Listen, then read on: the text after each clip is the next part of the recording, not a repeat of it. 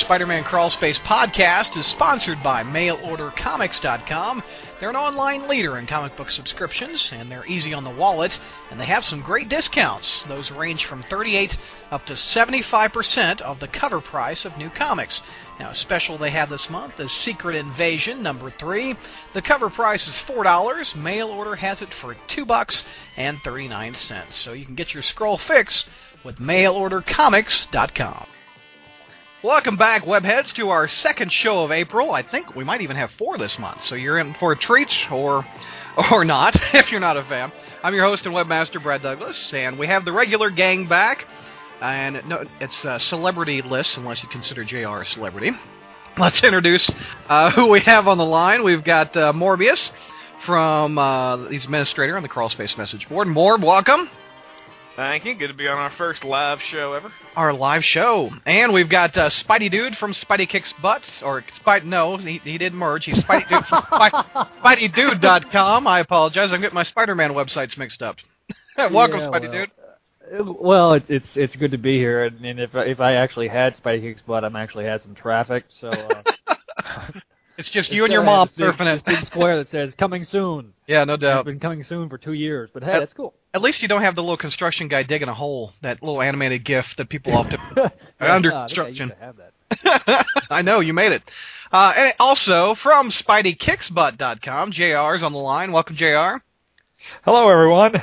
And JR is somewhat of a celebrity, it seems. They're talking about you on Newsarama and ComicBookResources.com about your new article you put up about Brand New Day, huh?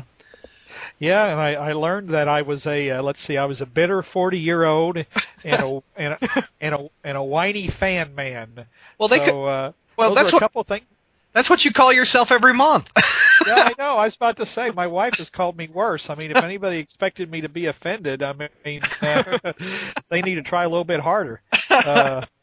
No, you know what's nice, though? They're talking about your articles, at least for the first page or two, and then they go off on their little diatribe about why they hate the story. But I think you're getting a lot more traffic, I would imagine. Well, the Brand New Day interview was the essay was the most hit on the first day. It was the most popular on the first day of any essay I've ever written, and I think it was also the most popular on the second day, beating the Dark Side of the Spider. The Venom was the original record holder, and then it was Venom, then it was One More Day, and then it's Brand New Day. So I've been setting some records here in these last 6 months. So, and you were thinking about I'll have to. Yeah, you're thinking about hanging up the cape. Yeah, I was thinking that 10 years was enough. I really had considered it, but I guess at this point in time, unless, as long as my personal life cooperates, I guess at least for the moment, I keep it going until I'm 50. There you go. And you know what this means, is you get more traffic when you name drop me a little bit. That's true. I noticed That's absolutely true. That's true. Everybody could relate to Peter being the creepy, stupid loser. That was too good of a line to pass up because it was actually true. And again, I think we'll be getting. I don't want to say more because I think we'll be discussing why why I think he's still a stupid, creepy loser in the Freak storyline. Yeah. But it was appropriate. There you go. So I gave credit where it was due. Well, that leads into our first topic. We're going to discuss month 3. Bob Gale has the reins, and he introduced the Freak storyline, and Peter is taking up the nose shots of, what's the senator running, or the mayor? Bill Hollister. Bill Hollister. So, who wants to hit it first? Spidey Dude. I don't think we've gone to you first in a while. Let's go to you. What do you think of the storyline? I was underwhelmed. I expect so much. No, I really was. It's and I say that with a lamenting tone, but I was like, hey, this is the guy that wrote Back to the fucking Future. This guy's going to be a great writer, right? No, this is a terrible story. The artwork was what semi-saved it, and even then, Spidey's alien head, which wasn't as bad as Quesada's, but it still was an alien head to me. That kind of was terrible. I was completely underwhelmed. I felt like it was just, it was blah. It wasn't. There was no. I wasn't excited about it. I had, you had Slott, who did a fairly good job of introducing this universe. Then you had Guggenheim that really got the meat, the potatoes of it, and really actually had a lot of fun with it. Right. And then you got Bob Gale, and he just completely dropped the ball. I felt like it was just a very underwhelmed story. The only good thing was that we were seeing Kurt Connors, but last time we saw Kurt Connors, he was in jail, I believe, and now he's suddenly a free man, and I guess that's another part of the Mephisto mind wipe that was never going to be explained. Yeah. I just felt like he could have done a lot better, and the Freak villain was very uninteresting. He had no real motivation other than getting high, and he blamed Spider-Man, and it just was generic, bland garbage. Yeah. And if this is the type of story that we're going to get with Brand New Day, then it's going to be a monumental failure. Yeah. And I think with them bringing in other writers, it's kind of a writing on the wall, so to speak.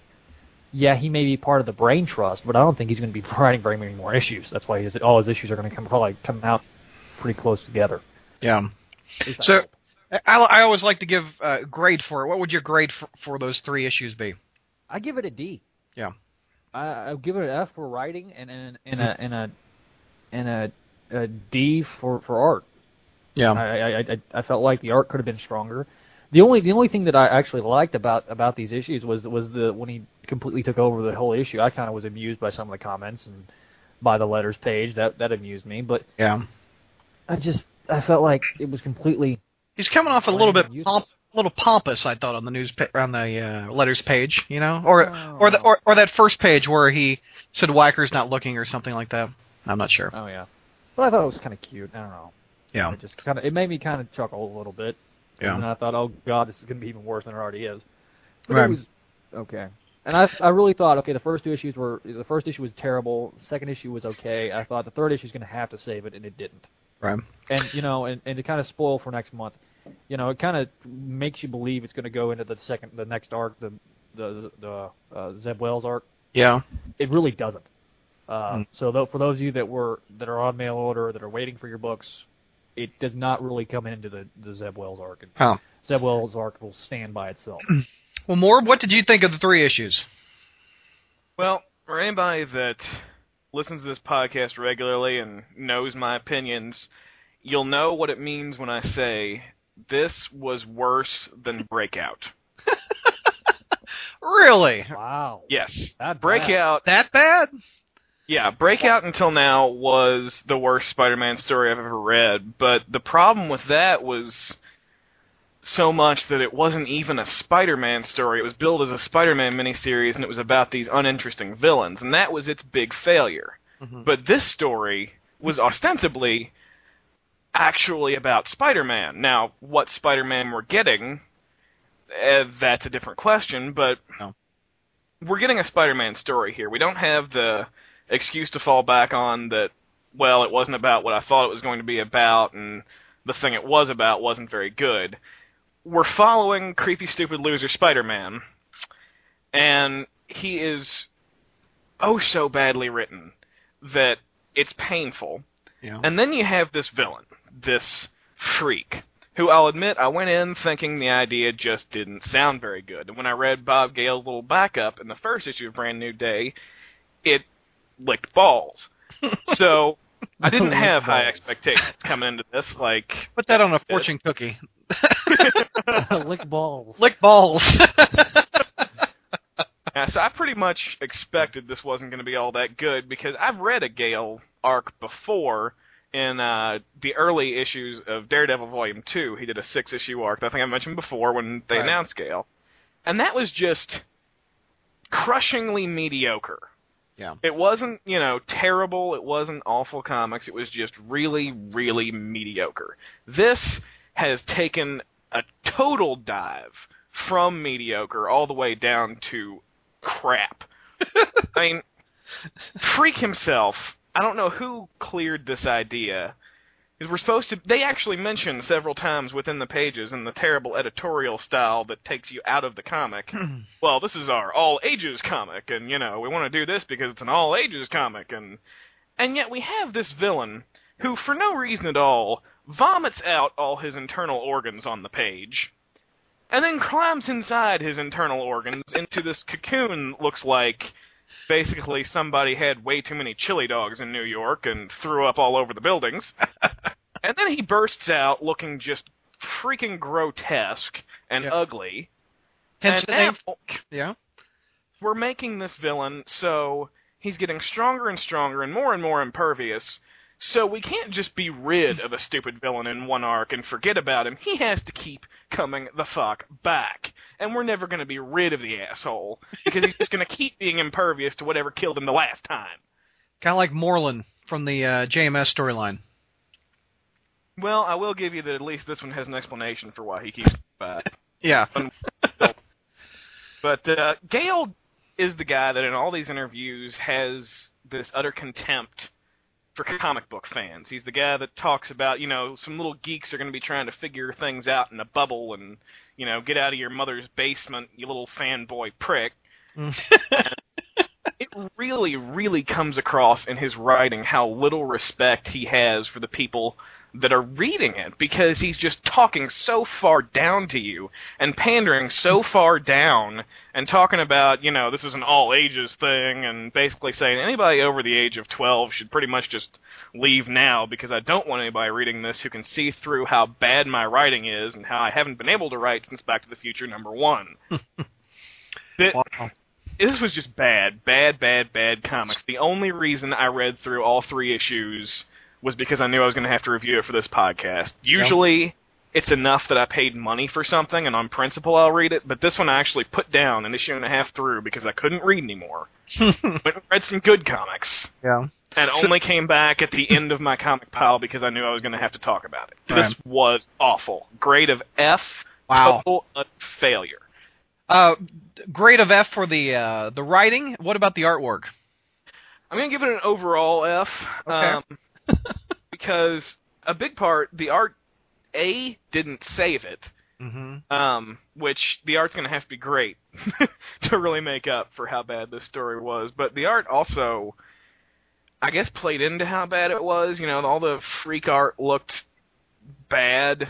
I think part of it was the artist's decision, the gross panels with spewing out his organs. Mm-hmm. And I was never a big McNiven fan before Brand New Day came along, but the actual problem we're running into now is that McNiven set the bar so high when he created a lot of these supporting characters that what we're seeing now just doesn't cut it. I really thought Harry looked very bad in these issues. Yeah. It wasn't terrible art. I like Jimenez overall, but this just doesn't seem to be the right fit for him. I think maybe pre-Brand New Day he might have been a good artist for it, but the stuff he's drawing now just isn't doing it for me. Spidey, dude, what was just alone? I would give it a grade of probably C, but it didn't contribute to saving the arc at all. So the arc itself gets an F. Spidey, dude, what was your grade on the writing? Was a D. What was the artwork? I give the artwork. I said a D initially, but now that I think about it, I think it was a B. The artwork, yeah. Yeah, I do agree with Kevin in that. A.K.A. Morbius. A.K.A. Morbius. Yeah. Sorry. You have another name, folks. Once in a while. It's not on the driver's license, Morbius. No, it's not.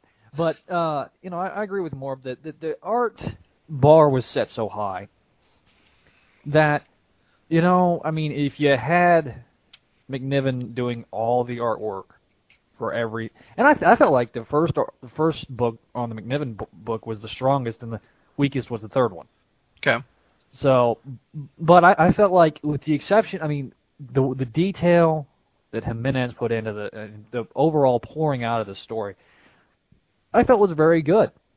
That being said, there was a couple of panels where I was just going, that doesn't look good. And overall, the grotesque part, I think he handled very well. Mm-hmm. With this terrible character. Yeah, he was basically said, okay, making the most grotesque looking thing ever. But I feel like if he had done a different story, I think we would have probably be talking more about Jimenez's art. I can agree with that. Praising it. So, what'd you say? A B? A C? Yeah, B. A B on artwork, a D on story. Okay. JR, what you got the floor. What do you think? Well, I'm in the minority opinion on this one because I still think that Dan Slott's initial arc was the worst of the three, simply because there was without going into my BAMs again. I liked your BAMs. Simply because, well, it works once and then they've got to be retired for a while. But because, basically they hit us over the head with too many of the concepts and the cliches. But this one was pretty bad. I especially didn't care for Peter now. Instead of being a photographer, now he's a paparazzi. And this is where I was. This is where I kind of got some flack, and I think on one of the message boards, because I complained about him climbing up the tree and taking pictures of a private funeral. Mm-hmm. And that's what paparazzi do. Mm-hmm. It was a private funeral. And he's told to go get pictures, so he climbs up a tree and hides in the tree and takes pictures. That's what these people do. Yeah. They have no respect for anybody's privacy. And not only that, but then he goes and, like a little lapdog, he goes and takes unflattering shots of the Bill Hollister character because Dexter Bennett doesn't support or supports the opponent. And Peter has always had.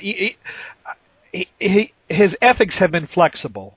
For example, he did fake the fact that he and Spider-Man he and Electro were the same that one time many years ago. So he has had flexible ethics from time to time. But really, I just think that this was beyond. No matter how desperate for money he was, I don't think he would have done this. I just thought that was very, very poor handling of the character. I agree with everyone. I didn't care for Freak. To me, he seems like a ripoff of a character who appeared in, I don't know if you're familiar with George R.R. Miller's book series called Wild Cards. No. But there's a character very similar to that. He's not a drug addict, but and he doesn't vomit his guts. But basically, he goes into a chrysalis every now and then and comes out as a different creature. There just was nothing. I did kind of like the fact, though, that he was still a drug addict, even though he was a monster. Mm-hmm. That was because I found his motivations. Pretty typical for a drug addict. It was getting the next fix. He's not out to conquer the world. He's not out to steal a lot of money and or create a name for himself. He just wants like a lot of other slimy, loathsome punks, and that's what he is. He's a punk, whether he's a super-powered punk or not. He's just after his fix. But no, overall, it was a bad story. Very poor characterization of Peter Parker, and if this is what they rebooted for, then it was a waste of time. If this is the type of story that they were desperate to tell with a single Peter Parker that they didn't feel they could tell earlier, and so they were willing to upend his entire universe. I don't know how much more of this I can take then. What would your grade be for the writing and the art? What do you like?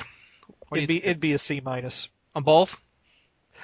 Well, the art would be a B. Yeah, but the overall would be a C-. Right.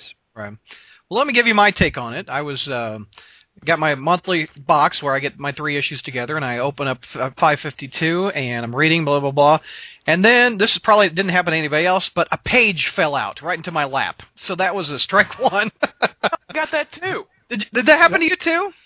Yeah, I think it was 552. The middle page was not stapled at all. Exactly. It happened to me as well. Holy cow! It must have been a mail order thing because I didn't have that problem.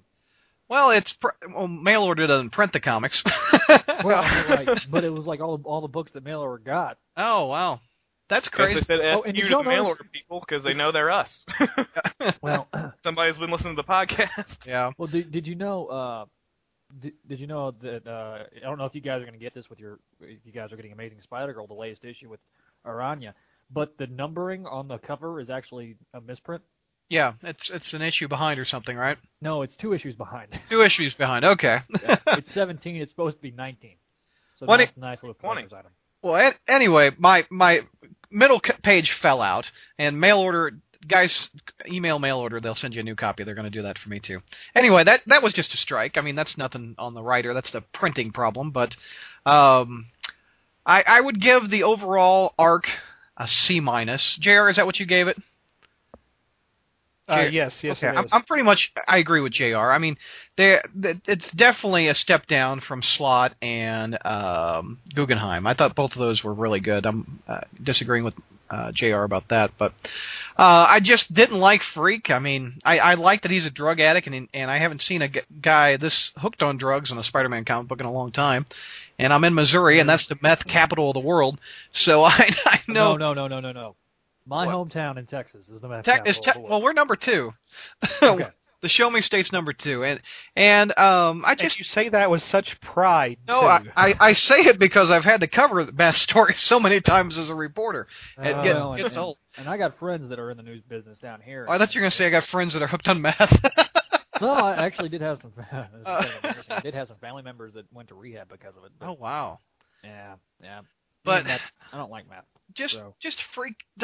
Freak seems like a Wolverine villain, like a grittier villain than Spider-Man's used to having. He's used to guys flying around in gliders. He's got guys with arms, drooling villains with long tongues. I mean, he doesn't do meth addicts. He doesn't. That's a Punisher villain. Wolverine villain. I just didn't care for it. Granted, he made him a Spider-Man villain by getting a little bit of lizard in him, but I just didn't dig it. And as far as the artwork, it seems like a throwback to the 90s a little Rob Liefeld style. That I'm just not really. I would give that a B- C+ on the artwork. Just not a fan. I actually like the variant cover on issue 552 where Spider-Man's upside down. With the camera taking a picture of Freak. I think that cover is better than Jimenez's cover. You know, where he's just jumping at you. Well, So and the thing that also frustrates me about this Brand New Day stuff is that they're putting all this text on the cover, which is, was refreshing for the first couple of times, but now it's just getting to the point of absurdity. yeah. I'm just like, look, you do it to make it special. Yeah. Because we had so many generic crap covers forever. Well, they They put all the look the initiative on the cover for a long time on specific issues. Hopefully they use that to sell it. I guess I don't know. Yeah. But what else was I going to say? There was one item in the 3 issues that I really liked, and I'm tired of Bennett getting people's names wrong, but I liked how Peter used that to Betty's advantage. I liked how Betty kissed him on the cheek. I thought that was kind of neat, and he got her the crime beat for that. Did you guys like that scene? Yeah. I wouldn't be too upset if he hooked up with Betty again. But other than that, though, I think that I agree with you. I think the Bennett getting the names wrong is it's old. It's like move on to the next joke. And something you said last month, JR, that's getting old is the web shooter gag. I wasn't too fed up with it, but this month, not only can he not use his web shooters, but his formula is too thick. He can't shoot it out of the web shooters. So it's every month the web shooters are broke. I don't remember that ever happening. Well, yeah, and here's the thing. It's like they sat down when they were doing their initial discussions, and Wacker's like, okay. It's like he throws a little piece of paper, web shooters on the table. Mm-hmm. What can go wrong? Yeah. It's kind of like the brain trust was saying, okay, we'll make it to where it's so gummy it can't come out. Yeah. Now. I mean, that's a 3-month-old joke. Yeah, well, I was sick of it by the end of the first arc, personally. Yeah. Well, and here's the thing. If this had been a normal paced set of issues, we would have been already a year. It had already been a year before we'd actually, every single month for a whole year if they came out just monthly as opposed to tri-weekly. Yeah. So, go ahead. I'm old. sorry. Yeah, I agree. It's just old. Another thing that's bothering me is we're not following up month by month. I mean, we've had 3 times 9. We've had 9 issues in the Brand New Day arc, and with the exception of the first 3, which was Slott's story, we haven't heard much about Mr. Negative. Is that because it's Dan Slott's villain? That was the one I found most interesting. And JR, you said he's one of your favorites so far. Yes, I did. And I mean, we haven't heard anything about him. Are we going to have to wait when it cycles through to Slott to get anything about Negative? I think you're right. I mean, I think it will. I think they've become the SamRuby.com. I think he called them proprietary characters. I think that's what we're seeing. That some writers, they've developed their characters, and those are the ones they're going to use, and then somebody else is going to use others, and I think you're right. So if And the problem with Mr. Negative is that that's following through with other people, because Guggenheim's next thing, from what I hear, he's bringing back Menace. Bob Gale's bringing back Freak right away, yet Slott's next thing, he's doing 2 totally new villains, and still no mention of Mr. Negative. Well, I think we're going to hopefully see, and I trust Slott because he's done so well on Initiative. Spidey dude, step up to the mic a little bit. You're a little. How about now? There you are. There you are. Go ahead. Okay. I feel like the Initiative he's done so well on, and he's done so well building this stuff up to where we're seeing what the current arc's going through right now with MVP or whatever you want to fucking call him now. KIA, I'm sorry. So I think, hopefully, like I tell everybody, like I said, I'm ready for more organic, fluid storytelling, because right now they're basically said, okay, from now until, I guess, April, the end of this month, you're going to have 3 issues to tell your story. Mm-hmm. Next go around in May, we're going to have a single issue by Bob Gale, and then we're going to have the start of 2 issues with Slott. Yeah. And I'm thinking that once we get past this limitations of 3, you have to do 3 books, bam, bam, bam, bam, bam. Then we're going to have more fluid storytelling, and that's what I'm really more anticipating is that there's going to be, we're going to have the rotating creative teams, but I think it's going to be a more fluid, more interconnected story. I guess if we interview Wacker again, I think we should call him out on it. I think it would be very good if we got to see Mr. Negative and got to see Menace and it just building and growing, and I think that's what their aim is, but they're just poorly executing it right now. I guess that pretty much sums it up. I mean, that's pretty much my complaint is the choppiness of it. It's 3, 3, 3. It's not Amazing Spider-Man through. I mean, it's choppy, choppy, choppy. And I want to... Oh, choppy, choppy, choppy. I also want to know more about Jackpot. Jackpot wasn't in the last 3 issues. I mean... And she's not going to be in the next 2. See? That just... Jared, do you agree? Is it choppy for you? Well, actually, that hasn't bothered me that much. Okay. No, it hasn't bothered me that much. I mean, I guess because I'm used to, we're used to reading 3 issues a month with different takes on them anyways. So, no. Okay. I would give it. I already gave it. I gave it a B- for art and a C- for writing. So that's my take. All right, gang. Anything else you want to say about those 3 issues? And we'll move on to the great debate of 08. So you guys ready? Yeah. Okay, basically, as someone puts their beer can down, I just heard that in the background. That was me. Oh, that was me. I think you're going to lose on the debate if you're half drunk. No, he's just getting lubed up. That's what's happening. He was reading some Clone Saga shots. Anyway, basically, this is how it's going to go down. We have the pro on Spider-Girl. We're going to debate Spider-Girl. It's going to be Spidey Dude is on the pro side. He loves Spider-Girl. He loves the Clone Saga, etc. And we have Morbius on the con side. He's not that big a fan of the book, and the 2 guys are going to debate it.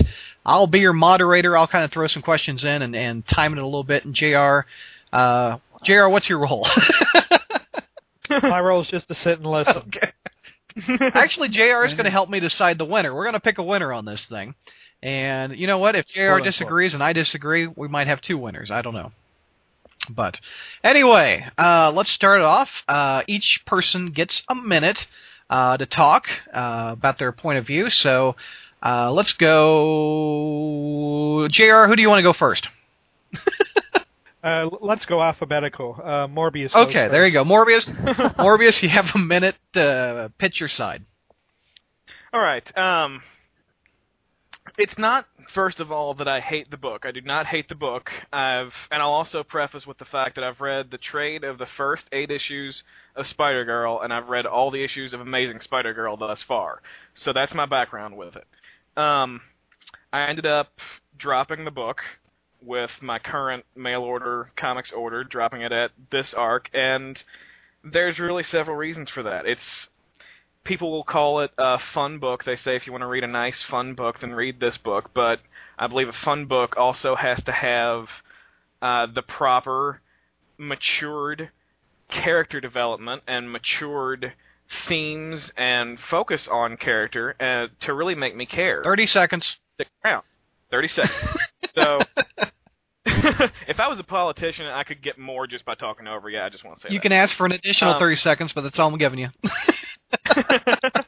So, 4 points that I wrote down that I'll expand on in the actual debate are A, bad teenage dialogue. Tom DeFalco is, I'm sorry, an old man, and he does not write teenagers very well. He throws in cliched phrases that really take you out of the story. There's an undeveloped supporting cast. All these classmates she has, maybe they were developed through the issues of the original I didn't read, but he beats you over the head with everything that's happened in the book thus far, every issue. So if he's not beating me over the head with who these characters are and why I should care, then I feel like I shouldn't.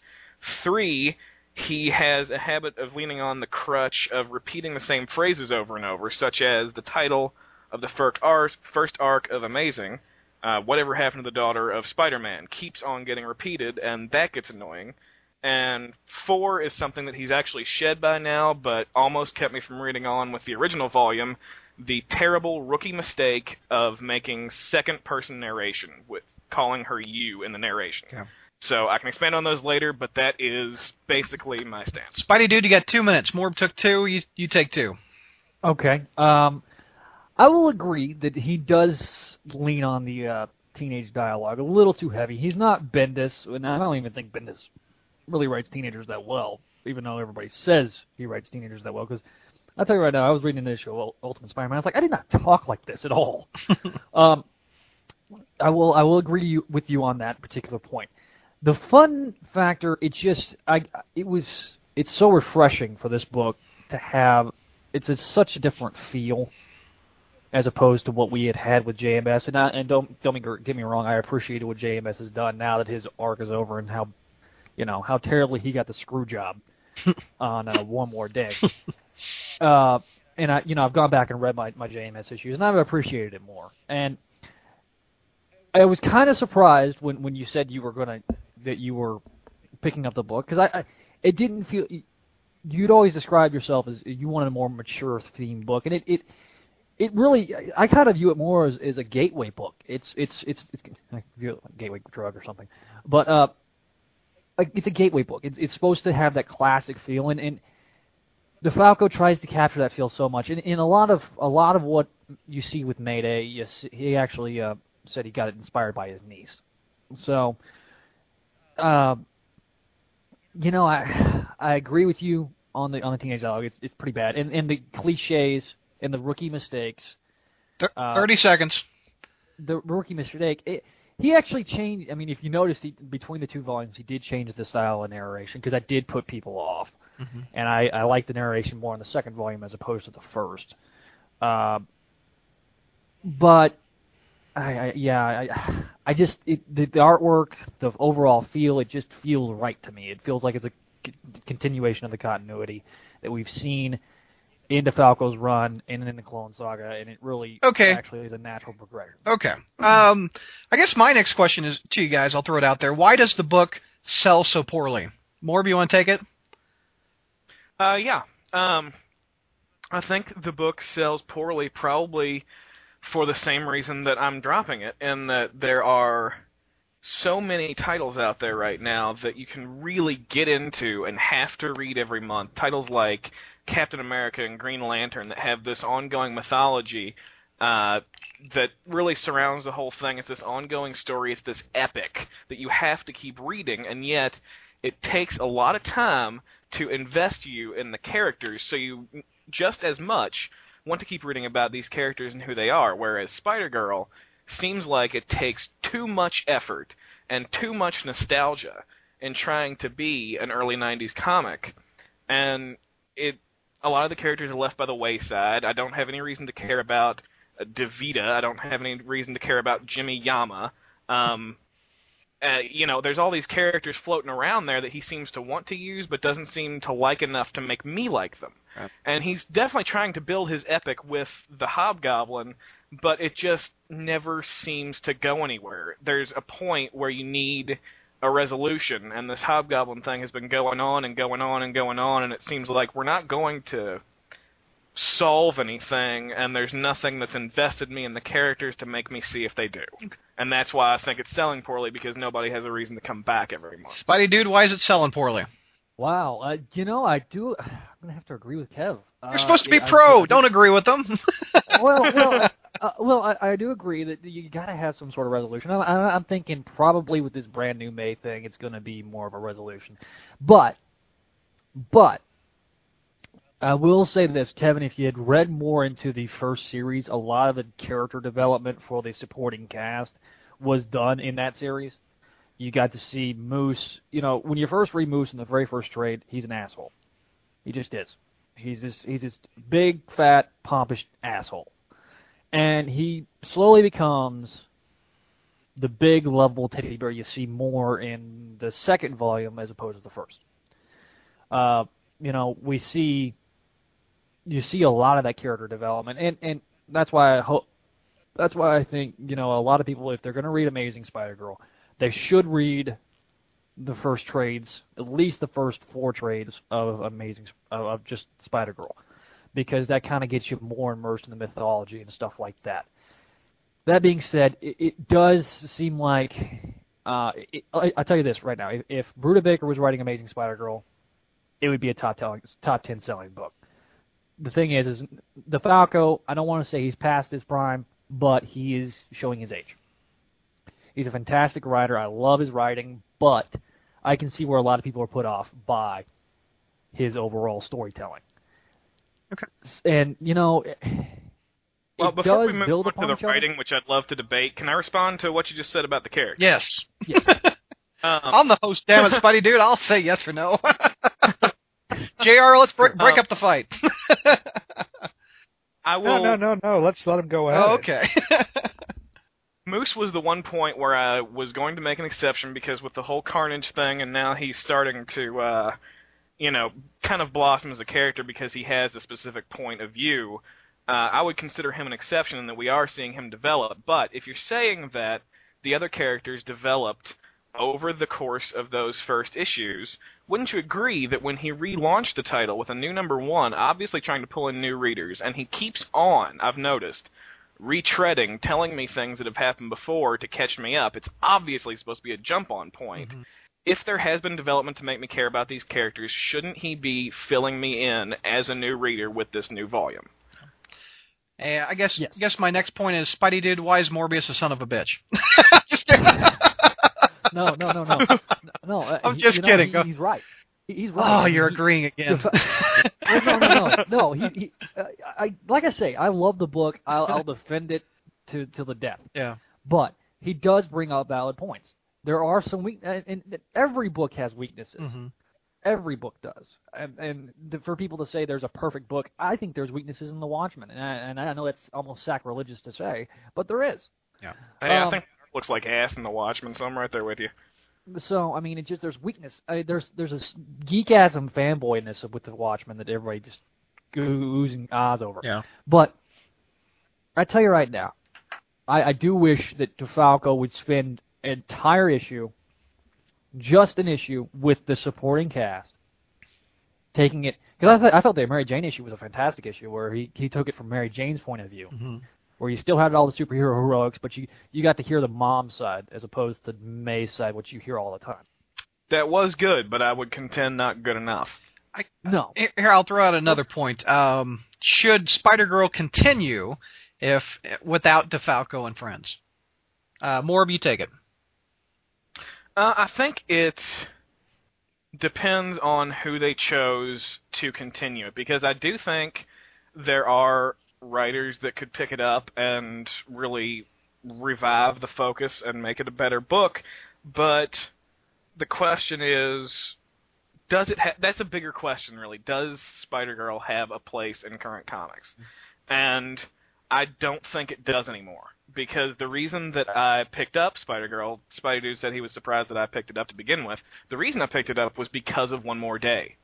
I decided that before I read it, I decided that I wasn't going to like Brand New Day, so I wanted to move to some more classic Spider-Man stories that could give me my fix of what I wanted. So I picked up Amazing Spider-Girl and I picked up Ultimate Spider-Man. Again, I'd read Ultimate before, but I dropped it. Ultimate I'm sticking with because it's very good, but Amazing Spider-Girl just does not fulfill that. A big part of that is that Peter Parker is a little bitch, and no, I'll disagree with that. I think, and especially, I mean, starting this to give away spoilers. I'm sorry, guys, but if you've not read the issue 19, which on the cover it says 17, but it's really 19. You go back to the point where, hey, you know what? May still has a lot to learn. Yeah, she's been through 100 issues worth of crap. I mean, whether it be nearly losing her life in issue 100 to, fighting Carnage, fighting Venom. She's done all that. Fighting the Hobgoblin to a not a standstill, but to a fairly good sizable matchup. It's standing still. Standing still, yeah. Well, I suppose so. But, we don't see enough Peter Parker. And I feel like we saw a lot of Peter Parker in the first series. We haven't seen a whole lot of Peter Parker in the second series. Now we're starting to see more of Peter Parker, and I think because this month she asked him to start training her again after she almost gets her ass handed to her by Aranya, who's a D-list character. I'd save and lower. Sorry, I'm the host. I just put in my 2 cents. But I tell you right now. We're talking about one issue here, though, that is so far into the new volume that I've already dropped it. So, when we're talking about Peter Parker, though, I understand that he has to kind of, just by the whole nature of the comic, he has to pretty much step aside and let his daughter blossom because she's the star of the comic. But that whole format ties the hands, so he has to do that, and we can't see him be this hero. And what, Joe Quesada kept saying, go read Spider-Girl if you want to see a married Peter Parker and Mary Jane. But you cannot read this comic and want to see anything like the Peter Parker we've come to know, because the Peter Parker we've come to know, I don't care if his leg gets blown off, he's going to keep on being a hero in some way. He's not going to let anybody else, go into danger when he thinks there is anything he could do to protect them. But he can't do that with this comic because she is the star, and that is a flaw in the comic itself, because you've got all these fans of this one character, and we can't see that character be who he is. And I know it can't be written any differently. That's not a knock on DeFalco. It can't be written any differently. That's an inherent flaw in the comic. Well, I think it can be written differently, and I think here's the thing. He still is a hero every day, in that he's doing something with the police department. It's kind of a catch. He's come full circle. He was wanted by the police as Spider-Man so many times, and now he's one of the people that was going after him. And we don't see that enough. We don't see him and Phil Urich enough as the police scientist. As I think if you really had like a cloak and dagger type thing where her dad was saying, "Hey, this is what's going on. This is a case that I can't solve. I need you to help me." And him being more part of her life as Spider-Girl, then yeah, I think it would be a great comic. All right, but and I can go along with that, but you're pointing out for me another flaw in the writing. True. True. DeFalco, I don't. Well, and here's the thing: it's what you say. I think DeFalco has put himself in such a niche that he can't let the book grow, and I think it does have a place in today's comics. I'm going to disagree with you. All right. I think it does have a place in comics. It actually. But what does that place now that we've gone back to the classic Spider-Man and Brand New Day? We've got nostalgia going out the ass. Yeah, but it's not the same. They've done this massive reboot to try to ape the style that's being written in Amazing Spider-Girl. And I tell you right now, the way they execute, if it had been done it just takes away all the character growth. And you see all that character growth in Amazing Spider-Girl. You see you see the logical conclusion. Peter Parker was always, was the everyman. And most everymen get married. Most everymen have a kid. Most everymen raise their children, and that's an extension of who they are. you don't see that, and they're going to become. Peter Parker's now become Archie because of this reboot. So I'm going to disagree with you. It is a natural. It shows you what this should have happened. Mm-hmm. Okay, and I agree with the fact that we would like to see what should have happened, but again, the comic is not about Spider-Man. It's about this teenage spider hero and the problems at high school and the friend circle and problems with parents and everything, and what that was, it seems like initially conceived and still locked into the format of is this nostalgia for Spider-Man fans, but especially, let's forget Amazing Spider-Man, when we have something like Ultimate Spider-Man, and you can actually read about the character you love, why would you read Amazing Spider-Girl over Ultimate Spider-Man? Because I have proven to myself with my pull list that I would not. All right, gang, we're getting close to the time to wrap it up for the Skype call and the live callers. So, Morb, why don't you wrap up your final point, sum it all up, and Spidey Dude, we'll go to you in just a second. Morb, you want to wrap it up and summarize your view? Yeah. Conclusion would be that I think this is a comic that works too much on nostalgia and yet doesn't deliver on what we're looking for in that nostalgia. I think it doesn't have any sort of an epic scope that should bring you back every month, so what it would have to do is focus on the characters, and I have not been introduced to these characters well enough and why I should care in this reboot that's supposed to bring new readers in. And I think when you pick up an issue, it's going to put you off if you don't really want to read it, because the teenage dialogue is so bad. I will just sum up with the one phrase, feeling loose and slamming heat. What does that mean? I saw in the beginning, I thought it was gone, and then she said it again in Amazing Spider-Girl. He has not grown past his initial worst piece of dialogue I've ever read. So, what? I do not think it is What worth does reading. slamming heat, what did you say? What does that even mean? In the very first issue, when she's playing basketball, she says something along the lines of, "This is where I feel best," and then she gives the line, "Feeling loose and slamming heat."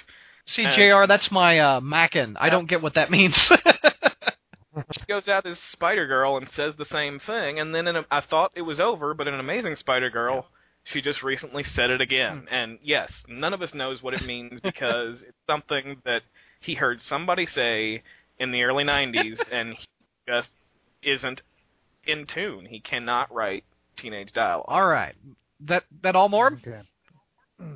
Yeah, that'll be a good enough. Spidey Dude, your conclusion. You wrap it up. Okay.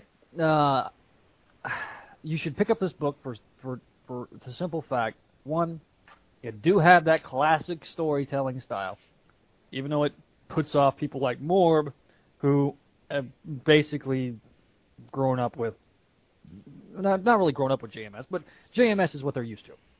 And of course, it's going to put a lot of people off. But if you read back in the early Spidey issues, you read back, yes, you know, Morb thinks the nostalgia aspect is a bad thing. I think it's a good thing. I think it's refreshing because it actually takes us back to what Stan Lee would have created. It takes us back to what comics used to be, and they're not so dark and they're not so dreary. And yes, there is a time for darkness, but you see that there is goodness in every hero, and there's no gray area. There's good, there's evil. This is just classic storytelling. Secondly, the artwork is phenomenal in my opinion, and it reminds me of Romita Sr., especially in the second volume. On the first volume, it just had that Until Tales of Spider-Man because it was the same artist, but the second volume especially, Sal Buscema and Ron Frenz are just two of the best artists out there and very underrated in my opinion. Okay. So it is classic Spidey. It does take you back. This is what Brand New Day could have been, only even better because it is Peter Parker. This is what the standard should have been for Brand New Day, and it just you see how much you look at this book and you see how miserable Brand New Day is feeling. Okay. All right, that wraps up the great debate, and now it's time to pick a winner. Let's go to JR, who has been listening quietly on the line. JR, I get a vote and JR gets a vote. So JR, you go first. Who is the winner of the great debate? Hell, I have to give it to Morb. Yeah, why? Oh. Why? I just thought he made his case better, even though I disagree with some of his points. I just thought that he was stronger in making his points, and he brought up a lot of valid points that I hadn't thought about, to be honest. So, all right, one vote for Morb, and it comes down to me, huh? Yeah, it does come down to This is the one rare time where I'm going to agree with Morbius. I'm sorry. Got my ass I'm so sorry. But Morbius, you did make your points a little bit better. And JR and I are both big Spider-Girl fans, and I disagree with how it's not an enjoyable book. I mean, I don't think Tom DeFalco has passed his prime. But actually, that was Spidey Dude's point, wasn't it? Yeah, I can see where people think that. Oh, screw it. You're really one, Morb. More about. I will give you this. You did beat me, and I felt like you delivered a lot better than I did. Thank you, folks. I'm gonna give props for props. You get the official Crawl Space Great Debate no prize, Morb. Congratulations. Enjoy it. Well, I will say that I did have in my favor that I'm a lawyer's son, so I've been arguing all my life. That actually doesn't help you in my eyes. No. You know, I think there. Go ahead, JR. Going into politics too, and I would just get my ass kicked on a simple debate. Oh, you're fine. You're fine. You did fine. I think Morbius had bullet points in front of him on a sheet of paper. I think. Yeah, that did help because I don't have any. I'm sitting here. You had a beer. No, actually, I had a Coke. I didn't have a beer. Thought about it, but it's too early. JR, what were you going to say? Hey, I'm most of the way through Sam Adams here. So. I tend to agree, though, that I think she has the title has become. I mean, over time. Well, when it first debuted, I really liked its all ages approach because too many writers think that writing a cool comic book is all about being dirty and gritty and things of that nature. And I liked. To be honest, I thought this comic bucked the trend and wasn't afraid to tell a nice, neat, simple story. But as the comic book ages, the character's not aging. And I think that's kind of one of its weaknesses, that it's in that holding pattern where the same types of stories are being told. And, I think they should use her father more, a little bit more on the police procedural side. There's like other subplots that have been dropped, like when Jake and the grandson Jameson and his buddy Randy Robertson's son were trying to figure out who Spider-Girl was, and they thought that she was this police officer that walked out of the building once. That was a subplot that was never followed up on. So there's like still some loose subplots, and a certain genericness has kind of taken over the title. And but if DeFalco leaves, I do think the title should come to an end. So I'm mixed on that myself about if the title should end. I think they should give it. I like the character so much that I want to outlive DeFalco, but I don't know. All right, gang, we're going to try a little something different here this time. We usually just read the message board questions and we debate them, but you know what? We wanted to try something different. We wanted to take live callers on this edition, and we've got about 4 or 5 people on the line that are wanting to. I feel like a radio show now. Let's start. Let me connect. We've got, if you remember her, Black Cat from a couple podcasts ago. She is on the line, and let me connect her right now. This is all trial by error. Let's see if this works. I've never taken a live call on the phone, so we're ringing the Black Cat. We're trying to connect the Black Cat in the house. Hey, what's going on, Black Cat? How are you guys? We're good. We're good. You're our first caller ever. We've never taken calls before. Oh, boy. So I better do a good job here or I will not be invited back. Well, what's your question? What do you got for us? My question is regarding the TV series. I'll have to admit that I've never been this excited about Saturday morning cartoons since 1977. Wow. Do the math. Yeah. So what? I want to know if anybody else has noticed, or maybe it is just me. Do Gwen and Aunt May look alike in terms of their hairstyle and their glasses? And is that a Freudian slip or lisp on behalf of either Sean Galloway or Greg Weisman? JR, you're into old ladies. You take that one. Well, I hope you're meaning Aunt May and not my Oh, no. I meant Aunt May. Well, let me say this. I would hope that at my age that I would be into women who are my own age. So, but yes, some dirty old men out there. Yeah. Yes. Yes, the cat does have a point. They do look remarkably alike. Whether it's a Freudian thing or not, I don't know. Of course, the way Peter was portrayed in One More Day, it does sound like he's got some kind of Oedipus complex. If he couldn't if he was willing to toss his own wife and future children overboard to save Aunt May. But yes, I think the cat is onto something. All right. And Cat, you're not reading the books anymore, I hear. No. No? Did One More Day just make you drop them? Yep. It just pushed me over the edge. Yeah. Really. So I'm following it on the board in terms of what's going on, but once the arc was announced and what it was about, I'm just 100% against it. No. I almost wanted to do a whole Marvel boycott in my house, but my husband would not allow me. So we are going to go see Iron Man and help Marvel with their movie endeavors. Yeah. Well, we missed you on the board. You ought to come back and just say hi often. I must say I did have some activity over the last couple of days. Yeah. And I had one question for you, though. I noticed on your signature tag, you have a black cat in the animation style. Is that what she's going to look like in the cartoon? Because I haven't seen that anywhere. No, I found that purely by accident. Okay. On the internet, it's and I have the tagline of the person who did it, but I'm not sure it's that visible. Let me bring that up real quick. I think his name is Chad Thompson. Oh, okay. Yeah, Galloway, I think, is the designer for the cartoon, so...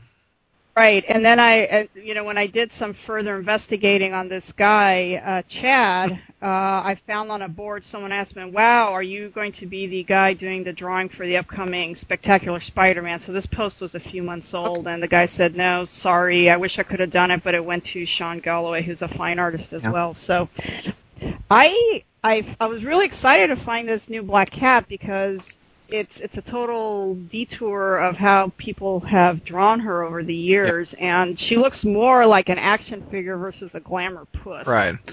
Not all cleavage and no brains. Exactly. And she could totally kick the crap out of you. Hey, also, while we still have you on the line, did you hear that there's a miniseries coming out of Black Cat? Well, I've been anxiously waiting for that, and I thought that's what Roberto Aguirre Sacata... Oh, I love it when you say it. It's all about the tongue, guys. It's not really hard. You gotta use your tongue. JR, gotta did you hear that dumb JR just passed out on his keyboard? I thought he alluded to the fact he didn't like women my age. No, he does. Women my age who can roll their R's. Oh my goodness, I love taking calls. Anyway, so I've been you bring up a good point. So I've been waiting for it, and nothing's happening. So I haven't bought a comic book since Roberto finished up his run very nicely. They haven't announced who the writer is, but Steve Weicker, the editor, kind of didn't say so, but he didn't deny it either, that Roberto, you know who it is, is going to be the writer of the miniseries. So you may get your wish. You may have Roberto writing a Black Cat story. On this very podcast. Yeah, he said it on this podcast. So, well, Black Cat, I appreciate you calling in. We've got a few more callers on line, so we'll talk to you on the board, okay? Sounds good. Hey, bye, Black Cat. Care you guys. Bye. Hey! Okay, and I'll now be taking over the show for the duration while Brad finishes recovering from the R's. I thought it was JR that liked the R's. That was funny. All right. That was kind of fun. That kind of worked. That was our first caller. We've got Sir Dan on the Skype, so let's connect him now. And we're going to add him. Sir Dan from our message board. We're connecting right now. Very exciting. All in progress. Be here. Connecting for Sir Dan. Sir Dan is not in the United States. He's one of our overseas. Now it's ringing. It's ringing. Sir Dan, are you on the line? I am. Hey, Hello. welcome. Now, where's home for you, Sir Dan? It's the UK. The UK. Well, awesome. You're our second caller. We're kind of experimenting with the call-in process. But what do you got for us, buddy? JMS did a lot of good during his time as a writer on Amazing Spider-Man, but the bad done to the end of the run seems to be overshadowing the good in the eyes of the fan. Uh-huh. Now, as an MS fan, I'm worried that these events is what his run will be remembered. So, do you think that the end will taint his otherwise well-received run forever? Okay. Morb, you liked, or who's a big JMS fan? I can't remember. Take that. Who is? Yeah. Yeah, go ahead, Morb, you take that one.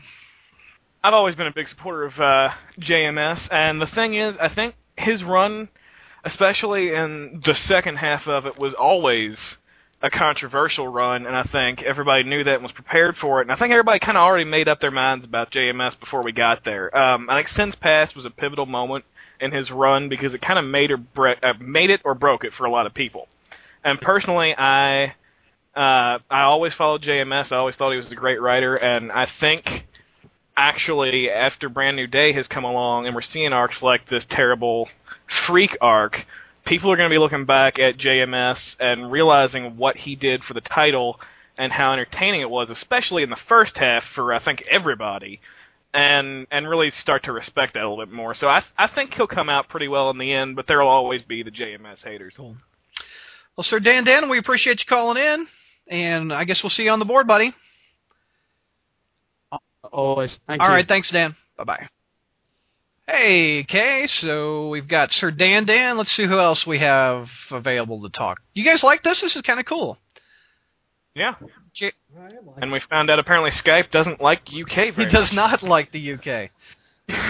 Well, I think there's probably just going to be a lag if we're doing any overseas people, so we just got to kind of give ourselves that lag. Yeah. Let's see. Let's add Adam Rogers. He is on the board Spidey into Jesus. And it's Sunday, so that will be quite appropriate. So we're ringing Adam. Coming up on Adam. It's like when you spin the wheel on the Price is Right. You're like, come on, dollar. We're ringing Adam. Has anybody watched The Price is Right? I'm at work. Hey, Adam, are you there? Hey, can you hear me? Yeah, what's going on, Adam? And Spidey into Jesus is your handle. Yeah. Awesome. Well, what's your question for the gang? Well, I didn't really have one. You just convinced me to come on and say Oh. hi. Oh. Well, your check. Well, hi, dude. What's going on, bro? Your check's in the mail. Well, I've been hosting it. JR, you throw him a bone. What do you want to ask Spidey into Jesus? Well, let's see. What would I want to ask Spidey into Jesus? Beyond the fact of where he got his name. Yeah, explain your handle. That's a good one. There we go. Well, I got the into part. Well, and I guess kind of the Jesus from my friend. He did something sort of like that one time where he had his email or something was like his name was Darren. He was Darren into Christ or something like that. So I like Spider-Man, so it's Spider-Boy Cool. and Jesus. When did you start reading Spider-Man? I actually didn't. I watched the '90s TV show. Okay. I used to watch Batman, but then whenever they stopped showing it and moved it to Cartoon Network, I would find another show to see, and so I watched and I found Spider-Man. I thought that was pretty cool. I saw the episode where they had. It was the Venom episode. Or actually, it was not Venom. It was the black costume. Uh-huh. I saw like the end of it where he lost the costume and it went on Eddie Brock, and he left in his underwear. Yeah. That was the first one I saw. I thought, wow, this is amazing. This is just as good or better than Batman. Yeah. So I watched it. And it made you a Marvel zombie the rest of your life. But I still like Batman. Yeah. And I like Superman a little bit. Well, how'd you discover this crawl space? Well, whenever I got my iPod last year when I graduated from high school, my aunt gave it to me as a graduation present. And so I was just looking around at iTunes and looking for a Spider-Man podcast. And then you heard JR's sexy voice coming out of your iTunes, and you had to sign it up. Actually, I probably heard your voice. Oh, Yeah. stole one from you, JR. There you go. Well, Adam, I appreciate you. What was it? My sexy southern tone? No, What's going you on? say y'all too much. Hey, you know Yeah, I what? got the Y'all- black y'all cat just need- fur in y'all for just need to quit making fun of my y'all. Y'all. Well, Adam, we appreciate you calling in or listening to me and asking you to call in. Well, Adam, we'll talk to you on the board, okay? I do read the comments a little bit though. I think the first one I got was it was like the annual or something, the Spider-Man annual. Oh. It was a 3-part thing. I just saw it sitting at Walmart and I was like, ooh, it's a comic book. I'm gonna try reading comics. Back in the day when Walmart stocked comics. Yep. Yeah. Well, And, Adam, we got a few other callers in line. We're going to say goodbye, and we'll talk to you on the board, okay? Okay, bye, buddy. Spider-Man. Bye. Okay, let's see. Spidey into Jesus. Someone going to follow this one up with, let's see. I've got Wombat. I shouldn't be laughing. This is I've terrible. got, it's all right. Let me add more people to the chat. I want to add. As if I'm not the least coolest mod on the board already. Now my popularity is going to even go further down. Wasn't even mentioned, so I don't want to hear it. Let's see. I've got Wombat. How am I going to get Wombat on the line? Well, usually you just hit that little connector thing there. Oh, you beat me to it, Kev. You beat me to it. Let's see. Let me hit cancel on this. I need to add Wombat as a friend, I think. Talk amongst yourselves. Well, while you're doing that, I want to add something about what Sir Dan was saying about whether or not JMS's run is going to be tainted by One More Day. Yeah. I don't think it is, because I think everybody knows that One More Day was Quesada's baby. But the thing about JMS, I think, that sticks most in my mind was how he always seemed to fumble the ball at the 5-yard line. I was just reviewing Back in Black and was thinking, God, that was actually much better than I remembered. Yeah. And then they got to the 5th part, and it was like, oh, God, here we go again. So no, I don't think it's going to be tainted. Yeah. Well, Back in Black, too, though, was another thing that was editorially mandated, because he said he wanted to move directly from Aunt May getting shot at the end of Civil War to One More Day, and they told him he needed to pad it out with this arc that ties into the black costume in the movies. So I wouldn't call that his fault either, because it shouldn't have been 6 issues, but he had to stretch out the Aunt May getting shot thing, and I think he did the best he could with stretching that out over 6 issues. Yeah. Well, hindsight's 20/22. Okay, here comes Wombat. We're ringing Wombat. We all know Wombat from the board. It's ringing Wombat. He's got a little Spidey avatar next to him on Skype, too. I got a question mark, personally. No, you don't. I see your big head. You're the only one with a head on the thing. Oh, you got the nice little record. Yeah. What was that? That was me trying to do like a... That was the Spidey Dude turntable. Yeah. Brought to you by Spider-Man Crawl Space Podcast. Well, you know what? We don't have him. He didn't pick up. He didn't pick up. Okay. He's canceled. Okay. He's bloody canceled. Be on the first live call. I apologize. Let's see who else is on the line. You're gonna have to do a lot of editing on this shit. No, this is going straight to tape. Goddammit. Live. This is what live is live, like. Man. All right, Chris Johnson from the other Spider-Man podcast is on the line.